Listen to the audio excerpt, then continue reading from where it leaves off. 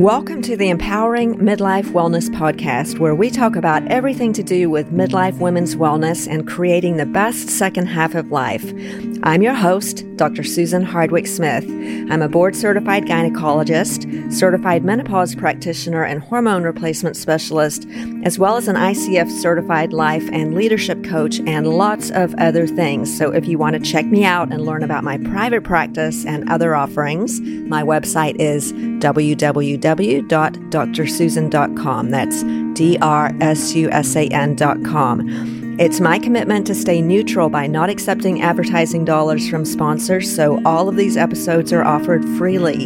And the best way that you can help this podcast is to share it with your friends, leave a positive review, and also keep in mind this is simultaneously posted in video format on YouTube, where you can find me by searching for Dr. Susan Hardwick Smith. This week on Empowering Midlife Wellness, I'm talking about a topic that we often don't talk about, which is what to do when my husband or partner doesn't want to have sex with me anymore.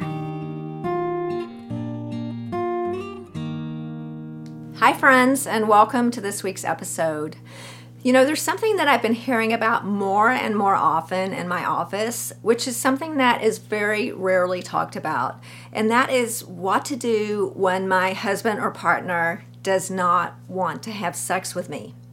And this is so culturally a 180 from what we're taught is supposed to happen. You know, the cliche is that the man wants to have sex more than the woman, but that's not always true. And it can be really difficult when we're our age, say 45 to 55, menopausal women, and our spouse or partner stops wanting to have sex with us. It's probably one of the most difficult situations to be in a relationship because it's so personal. Whenever that sexual connection is broken or lost, the first thing that we do is think that there's something wrong with me, and that's just a natural reaction. If my spouse or partner seems to stop being sexually interested in me, the first thing I'm going to think is, I'm not attractive, there's something wrong with me, he's having an affair, I'm too fat, I'm too ugly, I'm too old, all of those things. And what I want to explain is that it's not about you. When a man doesn't want to have sex with you, it's almost always something about him. And I'm always reminded of one of my favorite authors, Byron Katie. Some of you might have read her work. That just reminds us to not believe our thoughts. So Byron Katie is an amazing author, and whenever it comes to something, well, anything in life really, but certainly anything that's a struggle where we're telling ourselves stories like, I'm not enough, he's having an affair, it must be me, etc., those stories that run in our head, she reminds us not to believe our thoughts. It's not personal. It's not personal, and it's almost always something to do with the other person. So in that respect, let's talk about what some of the reasons are why your spouse or partner might have lost sexual interest in the relationship. I was careful not to say in you because it's not personal. And again, I'm talking about in this context heterosexual relationships, so that doesn't mean that this doesn't happen in other relationships, but I'm specifically talking today about heterosexual relationships, specifically at this time of life. So it's often, but not always, a time when we've been in the same relationship for a long time. It could also be a new relationship, but very frequently at our age, we've been in the relationship for a long time, and that adds certain reasons why sex can become boring or something that he's just not interested anymore. But let me go through some of the top reasons why your spouse might not be interested in sex so that you can be really comfortable about the fact that there's nothing wrong with you. This is nothing to do with you. This is all about him, and how we can mend that situation so that you can have a healthy, intimate relationship again, because in my opinion, that is so important. And it's so hard to talk about just because it's so very highly triggered with those emotional reactions that we all have about not being good enough. And all of those deep fears we have about not being attractive or all of the things that I just mentioned. It's such a highly triggered subject that it's really hard to talk about. So let's just say, make up a scenario, you're in a long-term marriage or committed partnership and your partner seems to not be interested in you sexually. Maybe you haven't had sex for months. I've had patients who haven't had sex for years. You might be even sleeping in separate bedrooms, or he's just going to bed and turning his back on you, and there's no conversation. Maybe you've even tried to initiate and he said no.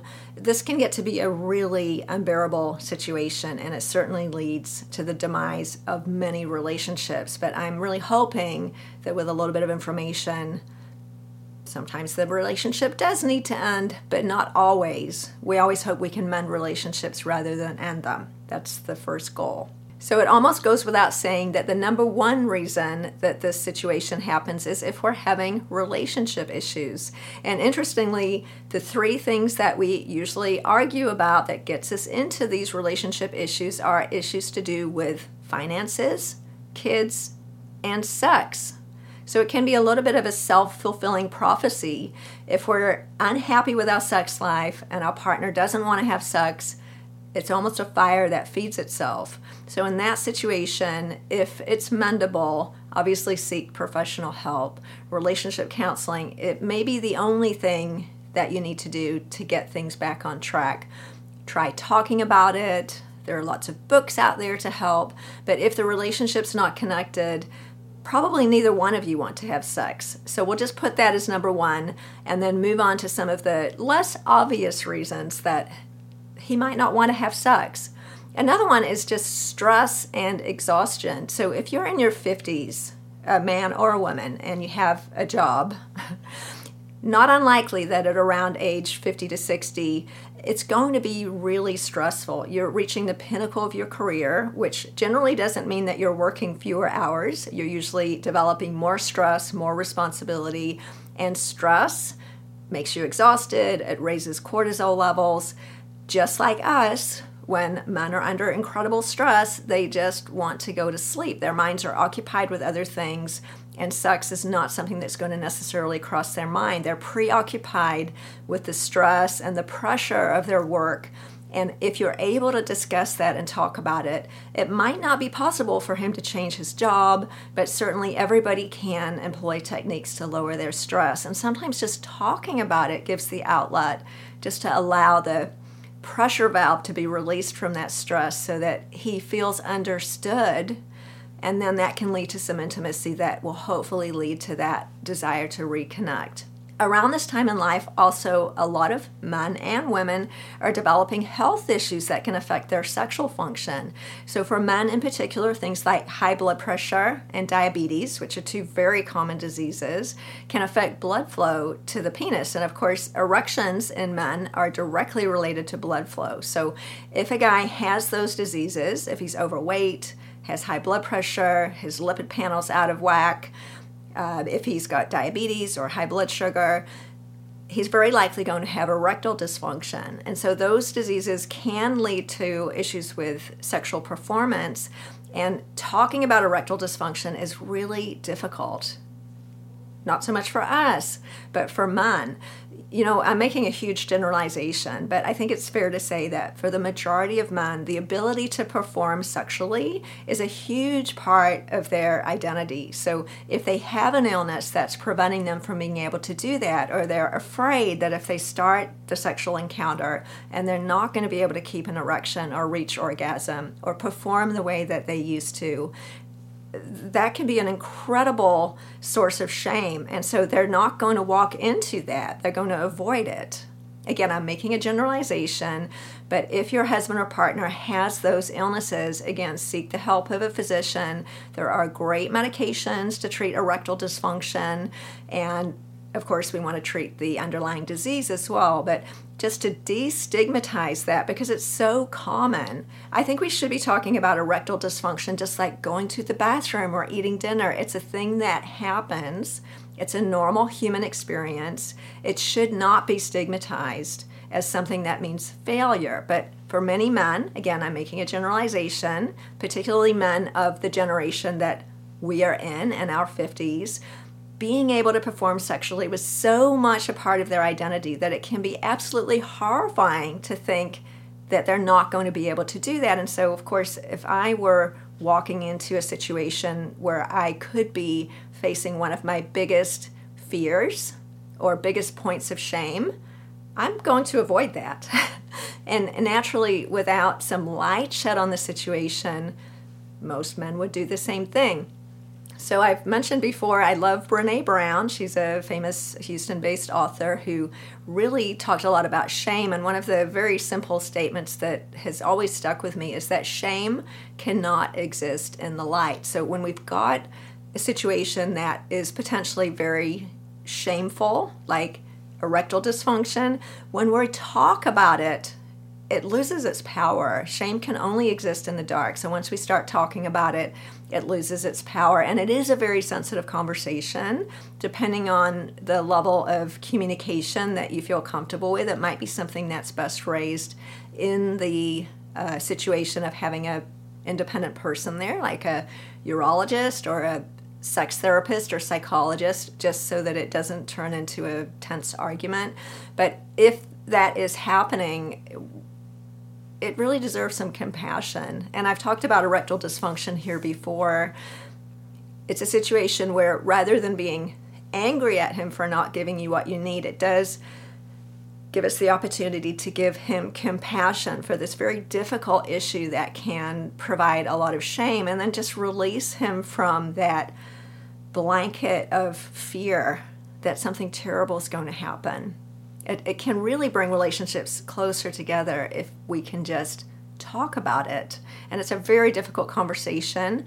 Again, you might not be comfortable having it by yourself, but keep in mind, if that is the issue, there are not many men that are going to be willing to just stand up and talk about it. But treatments are available. Of course, we want to treat the underlying disease, and then we can free him from that fear, which is really crippling. Another really common cause is depression. And not only depression itself, which causes us to lose interest in a lot of things that we enjoy, including sex. For men and women, when we have depression, it's incredibly common to lose our sex drive. But then on top of that, the common antidepressants, especially those that are called SSRIs, or selective serotonin reuptake inhibitors. Those are common things like Lexapro, Prozac. Many of the common antidepressants that we're given have an effect that cause us to have a really hard time having an orgasm. So for men, they can cause erectile dysfunction or just a general disinterest in sex on top of depression. So if either one of us has depression, that's certainly going to affect our sex drive. And then the medications make it worse. And interestingly, medications that treat some of the other diseases that we talked about, like diabetes, high blood pressure, also can make it worse. So sometimes it's the underlying illness, and sometimes it's the medication that we're given that makes it worse. And again, none of this has anything to do with you. Again, it all is his problem, not your fault, but it's important to try to understand. And then in long-term relationships, there is just an issue with boredom and perhaps separate interests when it comes to sex. Many of us in my age group, I did not grow up talking freely about sex, and many of my patients tell me the same thing. These days, teenagers talk about sex like it's, what's for breakfast. It's very easy to talk about now in younger generations. But for example, if we had a particular sexual fantasy or even a fetish or some kind of a kinky desire, it's unlikely to be something that we will talk about unless we've got a very intimately connected relationship. And there's nothing wrong with that. There's nothing wrong with that. It's something to share. Sometimes we can have a lot of shame around our fantasies because they might represent things that we truly don't believe are good or right. For example, I've talked to a lot of women who have sexual fantasies about being restrained or being overcome during sex. And that can feel very shameful because, of course, rape is a terrible, awful, violent activity. But having fantasies about being overpowered is very healthy, especially if you're someone who has a lot of control or power in your work life or home life. Those type of fantasies can be an outlet for that very healthy desire. Now, we're not going to act them out in real life, nor are we probably going to act out having a threesome or other things that are very commonly in people's fantasy world. But the fantasies themselves are very healthy. And if we can talk about them, it can relieve boredom. So many couples, for example, just, you're not going to have a threesome. Maybe you are, okay, but I'm probably not. But maybe we have a fantasy about having a threesome and just talking about it. You can have an intimate experience with your partner and nobody else in the room and talk about having a threesome, and it just brings some excitement into the environment. If the relationship's got a little bit of staleness to it or boredom. When we do the same things over and over again, many of us have a routine where our sex is pretty much the same each time. We do this, we do that, we do this, it's always the same. We have to mix it up, and if we can talk to each other honestly about what our imagination finds exciting, like what images really turn you on. Like if you were to look in a magazine or at some porn, which I look at very carefully, and I'll talk to you about that. What images turn you on, and how can you bring that into the bedroom in a safe, very safe way? You don't have to actually act it out, but give permission for those thoughts to be there so that maybe you can dress up, maybe you can role play, do some things that are fun to take the boredom out of the situation and to allow him, or perhaps you, if you've lost interest in sex, but this talk is about when he's lost interest in sex, find out what it is that he fantasizes about and see if you can bring that into the relationship in a way that you feel comfortable with. Maybe he likes a leather girdle. Maybe he wants you to dress like a French housekeeper. Who knows? It's okay to do that, and we might have been trained not to, but letting ourselves out of boredom and exploring some fun ways to make sex different might be what he needs to be re-engaged with the sexual process, because it can get a bit boring for both of us. And certainly men are no different in that respect. Now, another reason why he might not want to have sex with you is that he's getting it somewhere else. And I know that is probably the first thing that we jump to, but in my experience, that's not commonly the reason. It might be the reason, but it's not commonly the reason. So that wouldn't be the first thing that I would jump to. But once you've had a conversation, it would be reasonable to ask some questions about that. Now, he may not be having an affair, but these days, a lot of men get sexual pleasure through pornography or masturbation, and they may not feel as willing to connect with a real human being because it's a lot easier to connect with a video screen or with yourself because it doesn't require that level of vulnerability and intimacy. And so if he's experiencing, for example, boredom with a relationship or just fear of not being able to perform sexually because he's got some erectile dysfunction or fear of not being able to please you, he may be getting an outlet through pornography, masturbation, or even through another partner. But it's worth investigating, but don't jump to that as the first guess because that's not usually the case in my experience. And on this list, maybe the last thing that is very, very common is to understand that the cultural conditioning that men in this country were given when they were young and growing up definitely has affected their brains in such a way that they may prefer sexually younger women. And I don't want to say that in any way that seems sexist. It's just factual. And in some ways, it's not their fault because it is cultural conditioning. But if you are feeling like you're no longer attractive to your spouse or partner who may be around the same age, it is possible that they have been affected by cultural conditioning such that they find younger women more attractive. And I am not saying that is right or condoning it, but I think it's important to name because it happens.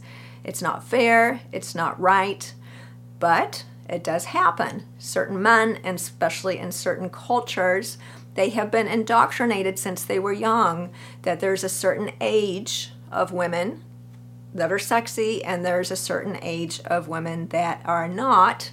And if that's the case, that might be a difficult one to break through without some very good counseling, because as we get older, we hope that we grow old together and that we love each other until the day we die. But unfortunately, in the culture that we live in, certain men, and especially in certain cultures, have been brought up believing that younger women are sexier than older women.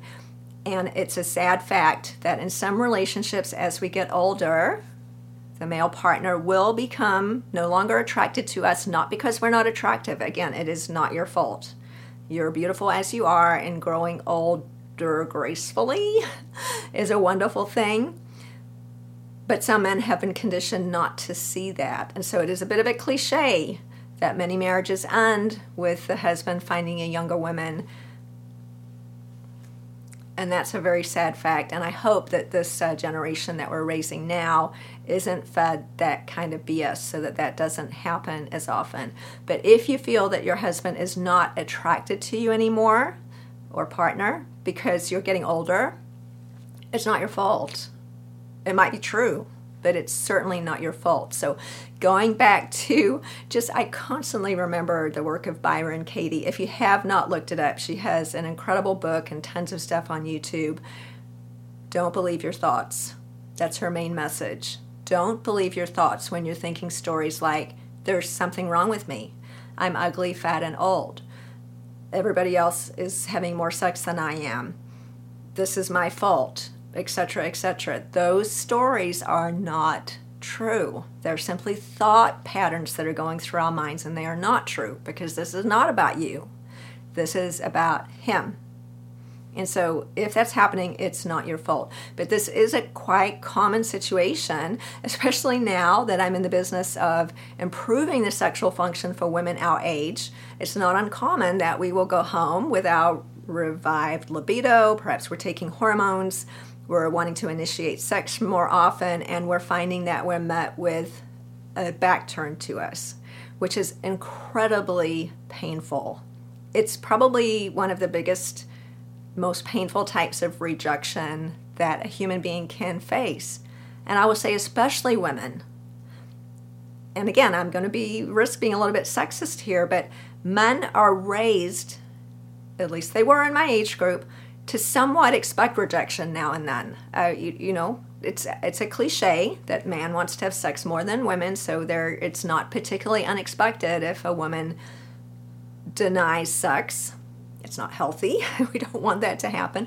But when it happens in reverse, because it's not talked about and it's not culturally normal, although it's incredibly common, so that's nonsense, by the way, we feel 100 times worse. It's like, this doesn't happen to anybody. How could my husband be rejecting me? If they're supposed to want sex more than me, I'm the only one in the world whose husband doesn't want to have sex with me. There's something wrong with me. Again, those are stories, and you are not the only one in the world. This is a really common issue, especially since women are taking more control of their sex lives now and finding revived libido after menopause, taking hormone replacement, being more open, using toys and other things, and really experimenting with sex. It's not uncommon that we want to have sex more than they do. So relationships, of course, always work the best when initiation is equal on both sides and it's balanced. Whenever it's not balanced, things go wonky, and we need to jump in there and do something about it really quickly before it results in a separation that is not reparable. So my suggestion is talk about it. If you've been in a relationship, even if it's a new relationship, if you're sexually active with someone, doesn't it make sense that you're close enough to them to have a conversation about sex? And especially if you've been married or partnered with someone for a long time, if sex isn't something that you can talk about, we need to change that. Because why? Are we listening to our mother's voice in the back of our head saying, you should never talk about sex, it's something we just don't talk about? Because it's the lack of communication that leads to these breakdowns, and they can lead to the end of relationships. It's not a small thing.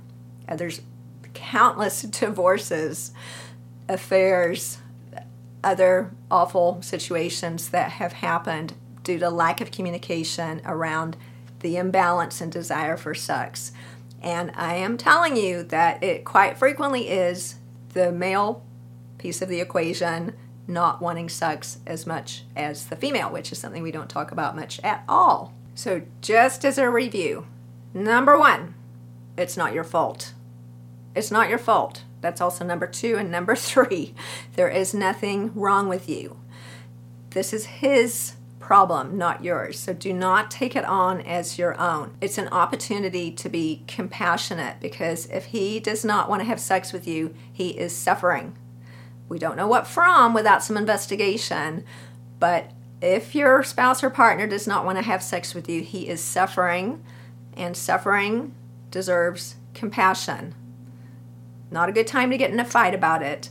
This deserves a compassionate, understanding conversation, and we are going to have to take the high road here and probably instigate that conversation, because it's quite unlikely that he will, because he would like to put his hands over his ears and not talk about the fact that he's lost interest, he's afraid, he has performance anxiety because he might have erectile dysfunction, he's got a big fat tummy and diabetes and high blood pressure, and he doesn't really want to deal with those, or he's got some sexual fantasies that he's never shared with you, and he just wishes that you would wear a black rubber nightie or whatever it is.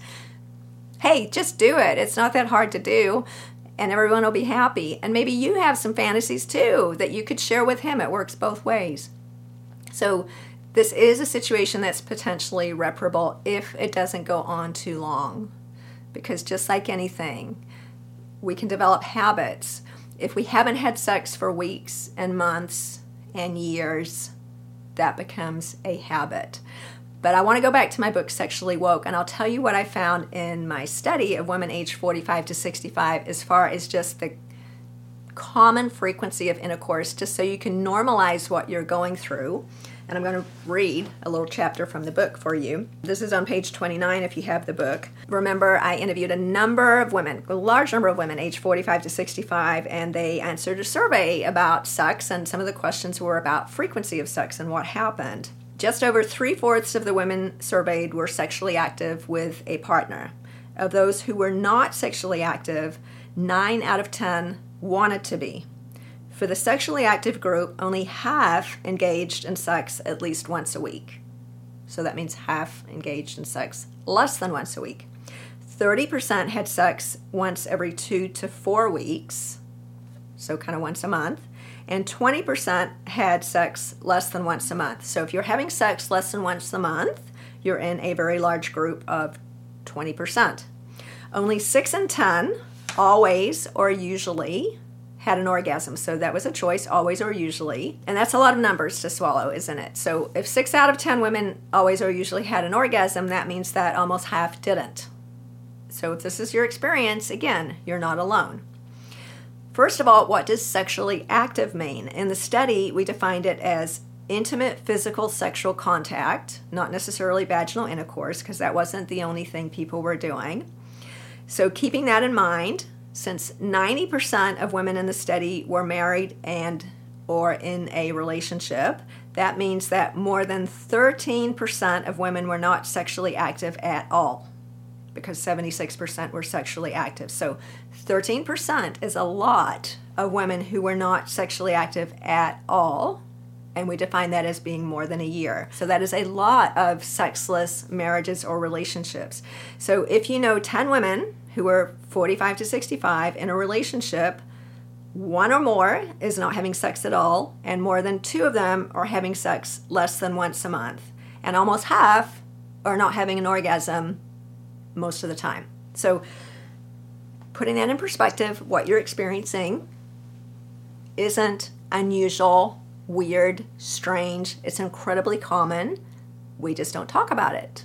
So I think we agree that we would like to have, or if you're listening to this, you probably agree anyway, that you would like to have a healthy, intimate relationship. And that could range from not having sex at all, because I do have some patients who are truly very comfortable being asexual and in a sexless marriage. But again, 9 out of 10 women want to have sex. So if we want to enhance the health of our intimate relationships and we're in a situation where we're not having sex anymore or having sex, say, less than once a month, reflect on the things that I mentioned earlier and have a conversation about it. If it's too difficult to do on your own, have it with a urologist if it's an erectile dysfunction issue, or with a sex therapist or a psychologist to mediate the conversation, or with somebody like me, so that we can make it better, because we can make it better, whatever that means to you. If you're happy with it the way it is, that's great. I'm talking to people who are not happy about it. So if you're not happy about it, which is the great majority of women that I've spoken to who want to have sex but their spouse doesn't, it's heartbreaking. I mean, it truly is heartbreaking, and we want you not to be heartbroken. We want to make this better for you. So if you found that helpful, please share it with your friends. Don't forget to subscribe, and please put in some notes below if there are any other topics like this that you want to talk about that are perhaps difficult to talk about or are not talked about very much, and I'd love to answer those. And I look forward to seeing you next week.